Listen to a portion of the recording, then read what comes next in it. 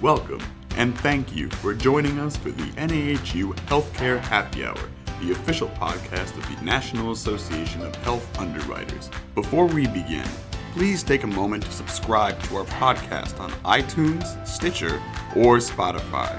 The podcast is distributed on these platforms every Friday and is included in the NAHU's weekly member-exclusive health policy newsletter, The Washington Update, giving you a head start on your weekly healthcare happy hour. Are you looking for a partner to help grow your insurance business? Today's episode of the Healthcare Happy Hour is sponsored by The Brokerage Inc., a national marketing organization that helps professionals just like you to sell more, earn more, and stay independent. The brokerage is committed to staying an independent, family-owned agency, and you are invited to join the family. If you'd like to learn more about what they offer and view testimonials from agents just like you, visit thebrokerageinc.com/NAHU. This past Friday, NAHU Senior Vice President of Government Affairs Marcy M. Buckner and I discussed everything you need to know about our 32nd Annual Capitol Conference before you go. Today, as promised, we are discussing our tailored legislative talking points, the list of legislative priorities, and why we support or oppose them that you will utilize in meetings with your lawmakers. Returning to discuss these talking points is Marcy Buckner, joined this time by our Vice President of Congressional Affairs, John Greene, and Chris Hartmann. So thanks for being on the podcast, everyone. For those who have attended Capitol Conference in years past, the talking points may seem a little different this year. Can you explain what is different about how we are doing talking points this year? Yes. So in the past, we've had a one-pager with a lot of different items included that may have seemed a bit overwhelming. We are separating out our talking points this year into two handouts. One is going to go over some of the broad policy aspects that we support and what we are asking Congress to take action on. And then the other is going to be very specific with bill numbers and bills that are very easy for our folks to ask members of Congress to sign on to. So kind of having one document that's very simple and streamlined with bill numbers and easy asks, and another that's a little bit more in depth and looking at, again, like I said, the broad policy dynamics, which NAHU supports access, choice, and affordability of health insurance coverage. And so you'll see both documents are organized that way to focus on access, choice, and affordability. NAHU has many legislative priorities, but only certain ones are included in the talking points every year. So how does NAHU decide which priorities are included in our talking points? The priorities are decided after talking with our NAHU leadership and, of course, the Legislative Council. So we identify issues that are going on here in DC, what we know are the hot topics that members of Congress are talking about, regardless of, again, of whether we have a bill number related to it. Some of these are issues that just need to be addressed, and we'll talk about some of those in a few minutes, where there are broad policy ideas that we need to either make sure everyone knows we support or oppose, even if they haven't been introduced yet. We bring all of this information to our different working groups and legislative council, and that's where we hear back from our membership what is really important to them and narrow down what to include in our talking points. So let's get into the talking points. The first major section is in regards to the employer tax exclusion. We discussed the employer exclusion at length just a couple of weeks ago. So if folks would like an in-depth analysis of that issue, they can go back to the February 11th edition of the Healthcare Happy Hour. But that being said, what are we saying about the employer exclusion in our talking points?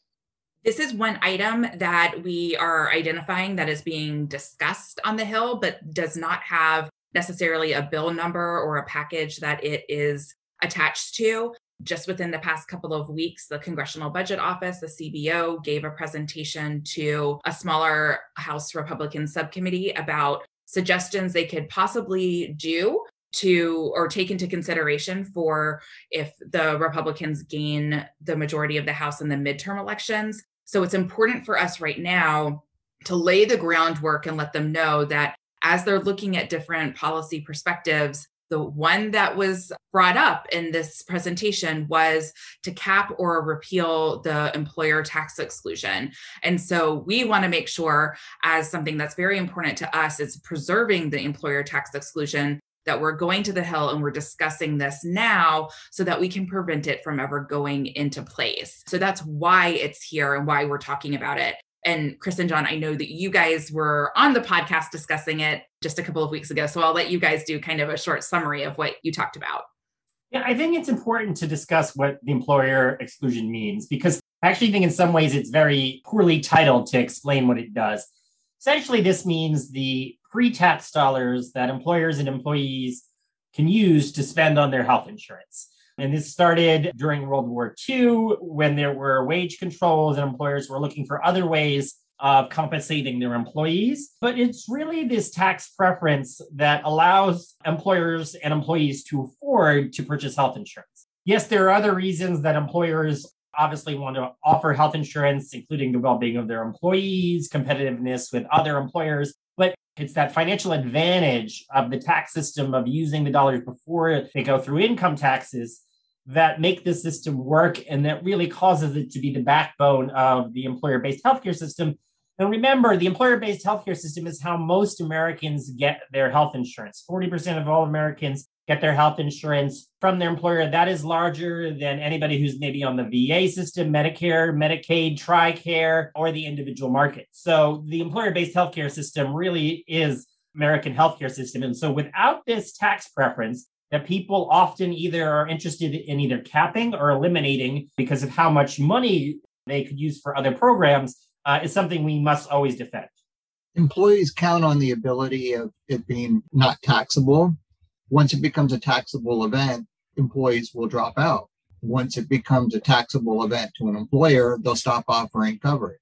So the whole system's predicated on that ability to either write it off or not have it as a taxable expense. You may recall that a few years ago, we battled the Cadillac tax. That was taxing your benefits. What they're talking about here is, again, taxing your benefits, in some way limiting the tax advantage of the code. Once you take the toothpaste out, you can't put it back in. And we're afraid that any discussion of even so-called capping it will exceed and become a taxable event. And that will be the unwinding of the employer-based system. And we're talking about this as it impacts access to healthcare, access to health insurance coverage, because as Chris and John are talking about here, the threat of dismantling the employer-sponsored system, if employers decide not to offer coverage or employees decide not to take it up because it is taxed, they're going to have a loss of access to coverage. The employers are no longer offering it, or it's no longer financially feasible for them. Employers, if they're not offering coverage, aren't necessarily going to raise salaries and increase what they're providing to employees in a different way. And many of these employees that are on employer-sponsored coverage aren't necessarily going to qualify for a subsidy in the individual market. So this could be a huge barrier to access of gaining health insurance coverage if we see the tax exclusion repealed or capped, and the ability of employers to provide health insurance coverage is put in peril. Another important section is on Medicare for All. Obviously, Medicare for All and similar proposals pose an existential threat to the healthcare system as we currently know it, so it is vital to bring it up in meetings with lawmakers. So what do our talking points say about Medicare for All? I think both of these topics are, as you said, the existential threats to our healthcare system. The employer exclusion is the tax benefit of it, and single payer or Medicare for All is a government-run system, also going to be using that tax benefit in order to provide for a completely government-run system that doesn't provide choice and is potentially considerably more expensive than the system that we have today. And I think, as Marcy pointed out at the beginning, that this issue is not currently on the table, but because it is part of the dogma on Capitol Hill, it's still worth expressing why it's unworkable and undesirable. I agree with John that In the short term, we don't see a Medicare for all or other versions of single payer passing in this Congress. However, it is part of the unending political dialogue when it comes to healthcare policy in this country. And so I think it's important that we continue to discuss it. Also, we've seen many efforts towards single payer or public options within the states going on in the last 2 years. Actually, probably much more progress being made towards a public option or single payer in any of the states than by the federal government. So it's important to continue that sort of message out there that any attempt to move towards a one-size-fits-all solution to healthcare will be bad for consumers. And you'll notice on the bullet points that we're going to give you, you don't have to speak as long as we have already on some of these topics. They're concise and to the point, but it just sends that message or drives home why we're either for or against a certain policy. Another vital subject to bring up in your meetings is the ACA employer affordability calculation method, a topic that most lawmakers are actually not very educated on. So what do our talking points say here? So the next two items that we're going to talk about are aspects that are currently included in the reconciliation bill, Build Back Better. And you'll notice here, we don't have Build Back Better listed. When you get your talking points, you'll see that we're not going to talk about Build Back Better. We don't have a bill number here. And this is for a lot of different reasons. One is that if you start the conversation in a Republican office and you say that these items are in Build Back Better, they're going to shut down. They're already voting against it. And we need to be able to talk about some of these issues because the likelihood is they're not going to be in Build Back Better when that bill either passes or fails. These are items that are going to remain in the conversation on the Hill and can find their way into other bills. So we want to make sure that we are educating members of Congress on these two issues that we're about to talk about, so that if they do become parts of other bills, we have laid the groundwork and made sure that they know where NAHU stands on this. And so one of the first issues is changing the affordability calculation for the employer mandate. Currently, it's at about 9.6%. It changes, it hovers around 9.5% for the affordability calculation, and it adjusts for healthcare costs and inflation. The proposal here is to lower the affordability rate to 8.5% to kind of mirror a little bit more the point at which folks are getting subsidies and other things on the individual side. However, what this does on the employer-sponsored side is it increases the amount of funds that employers have to contribute towards health insurance for employees. Right now, as we've talked about earlier, employers are already, many of them, stretched very far to try to make sure that they're able to maintain coverage for their employees, especially now during the pandemic. So lowering the affordability calculation, which actually increases how much they will be paying for their employer-sponsored coverage, could be detrimental and could prevent some employers from being able to continue to offer coverage, because now changing that affordability rate ends up making it unaffordable. And removing the inflation cap just exacerbates that problem. So what we fear will happen here is employers will simply offer less generous plans to their employees in order to comply with this. And so plans with higher deductibles, higher copays, and really less rich plans that people end up paying out of pocket in the long run. When looking for a partner to help grow your business, what if you could get all of the technology and resources of a large corporation while also enjoying the personalized service of a small, family-owned agency? Sound too good to be true? See for yourself at thebrokerageInc.com/NAHU. The other item under affordability has to do with, again, an aspect that's been discussed in Build Back Better, but could become something that is talked about in other mental health bills. And this is the possibility of putting civil monetary penalties on employers for lack of compliance with network adequacy.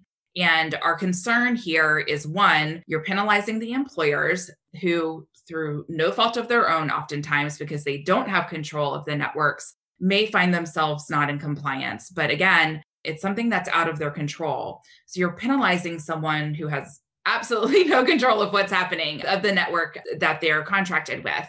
And when you penalize the employers, when you're increasing any cost to the employers, that is always going to be passed down to the consumer in the form of increased premiums or how much the employer is going to be able to afford in the long run. So we're very concerned that this will raise costs on employers to be able to maintain affordability of their plans, while also just being concerned about the practicality of this, especially in a time where we just had implemented under the CAA new mental health parity rules that went into effect to do your NQTL analysis starting February of 2021. And so we really haven't had enough time to see whether those changes have improved network adequacy and improved access to care. So we really need time to see whether those recent changes have had an impact in the market before adding anything else like these civil monetary penalties for employers. This is a topic that has come up often in Congress, in both the House and the Senate, in both the Democratic and Republican offices, because it starts off with the noble idea of we want to make sure everyone has access to mental health professionals. And the belief that, as the term is, parity, that it should be equal with other types of healthcare products that are out there, other healthcare services. And so we're very supportive of the idea of that, yes, it should be on par with your general practitioner, your other specialists, all of the rest of that. The difficulty we have found with the idea of putting penalties on employers for not offering the plan with an adequate network for mental health professionals is it's become close to impossible to actually even try to build that network. We really have to look at this problem comprehensively in this country, where we work to increase the amount of mental health providers out there. Many mental health providers have no interest in joining healthcare networks because they have already 40 hours, weeks worth of patients without joining a network at all. But it is important to get these networks up to adequate levels so that you're paying in-network rates, because so often now consumers go to mental health providers outside of network, and yes, they can get reimbursed for it, but not at the types of rates that are available if they were in network. So I think what we really need to do is look at this problem comprehensively and not just try to penalize employers for a market failure that currently is going on. In the meantime, telehealth has been a terrific bridge till we address the workforce issues. And so there are bills which we are supporting that extend that bridge and telehealth and make it easier for folks to get seen by a healthcare provider. So yes, speaking of telehealth, regarding the portion of our talking points advocating for specific legislation, right now there are a couple of great pieces of legislation surrounding telemedicine, as you mentioned, included in our talking points. So what are those? Well, one would allow people who have high deductible health plans with an HSA to pay for those telehealth services without having to reach the deductible. That was a provision that was very popular, that was part of an earlier bill. That provision expired at the end of 2021. And there's been a lot of work done to try to see if that could be somehow attached to the upcoming omnibus. And we've been part of those discussions to see about extending that provision going forward. And in fact, we are going to have the bill sponsor, one of them, on stage to talk about that in more detail. Yes, the telehealth provisions that were included in different COVID packages have been one of the silver linings of COVID. The fact that more Americans now have access to telehealth than ever before has been one of the things that I think is something that we should keep and actually continue to use even as we eventually move past this period of COVID. I think Americans have grown more comfortable with it. Doesn't mean that we will ever eliminate in-person visits. Obviously, certain things will always need in-person care or to see something directly and not use telehealth benefits.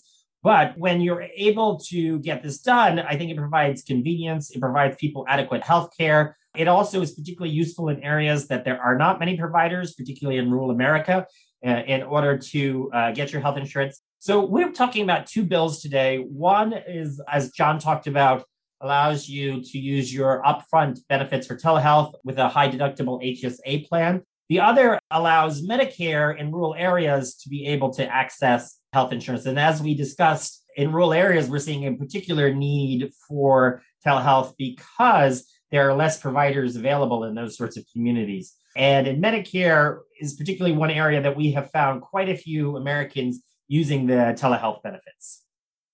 As we already discussed regarding the employer exclusion and Medicare for All, preserving the employer-sponsored health insurance system is a primary goal for NAHU. So what bills will NAHU members be asking their lawmakers to support in the area of preserving the employer-sponsored system? Well, I think one bill that we've been working on for quite some time is a little bit more regulatory nature, but it's something that employers have complained about consistently, and that has to do with employer reporting. An annual activity that employers have to go through. It is complex, it is expensive, and sometimes the IRS sends these 226J letters for penalties that could be actually literally in the hundreds of thousands or more dollars in fines. And as you can imagine, no CEO or CFO likes to get those kind of letters. And so we've been working on an alternative that will make it a little bit easier to report. They say that 80% of the claims or these letters are resolved, which is little comfort to the employer. They see it as an 80% error rate. And fortunately, we have bipartisan, bicameral, meaning Senate and House bills to address this issue. And so we are poised, I think, this year to actually do something about that. Another item is requesting support for an extension of the employer retention tax credit. And I know we're talking about a lot of different types of tax pieces here, but this is the employer retention tax credit that was created under the CARES Act because of COVID. And what it does is it allows for a tax credit against certain employer taxes for eligible employers that have been impacted by COVID, but have retained a certain amount of their employees. And with this tax credit that's provided to the employers, many have been able to, one, maintain employment rates and keep people on the payroll. But two, it's been a benefit to them to be able to continue to maintain health insurance coverage for their employees. And as we've talked throughout this podcast about the importance of employer-sponsored coverage, you can see here why it's important to continue to extend this employer retention tax credit for the duration, possibly for this year, is what is being proposed, while employers are still recovering from the pandemic. Finally, we have a section in our talking points highlighting our Medicare and long-term care priorities. So what are we seeking from lawmakers regarding affordability for Medicare plans and Medicare beneficiaries? Well, we actually have a lineup of a couple of potential Medicare issues. I don't know if this has anything to do with the fact that seniors vote, or we've just been working on some of these issues and they're just sort of accumulating. Observation status, got a bill in the House and the Senate. As you know, beneficiaries need a 3-day stay in order to get skilled nursing care, and observation status does not count. And so we're trying to correct that. COBRA's credible coverage is a long-standing issue that we've been working on, and we're making progress on that. So we still want you to talk about why that is important. And we are in discussion about having a Part D OEP.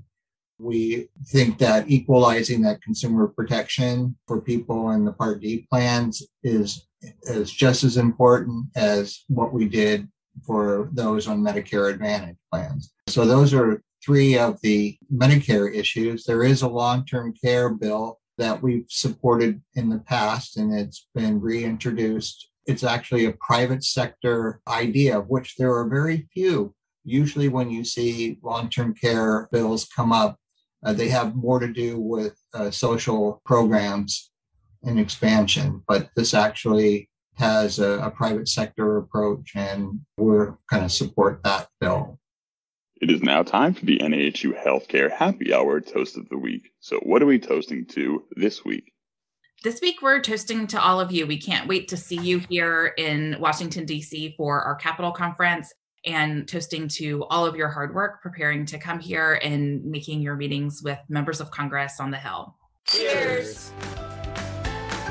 Thank you for joining us for the NAHU Healthcare Happy Hour, the official podcast of the National Association of Health Underwriters. For more information on NAHU's government affairs efforts or to become a member, visit nahu.org.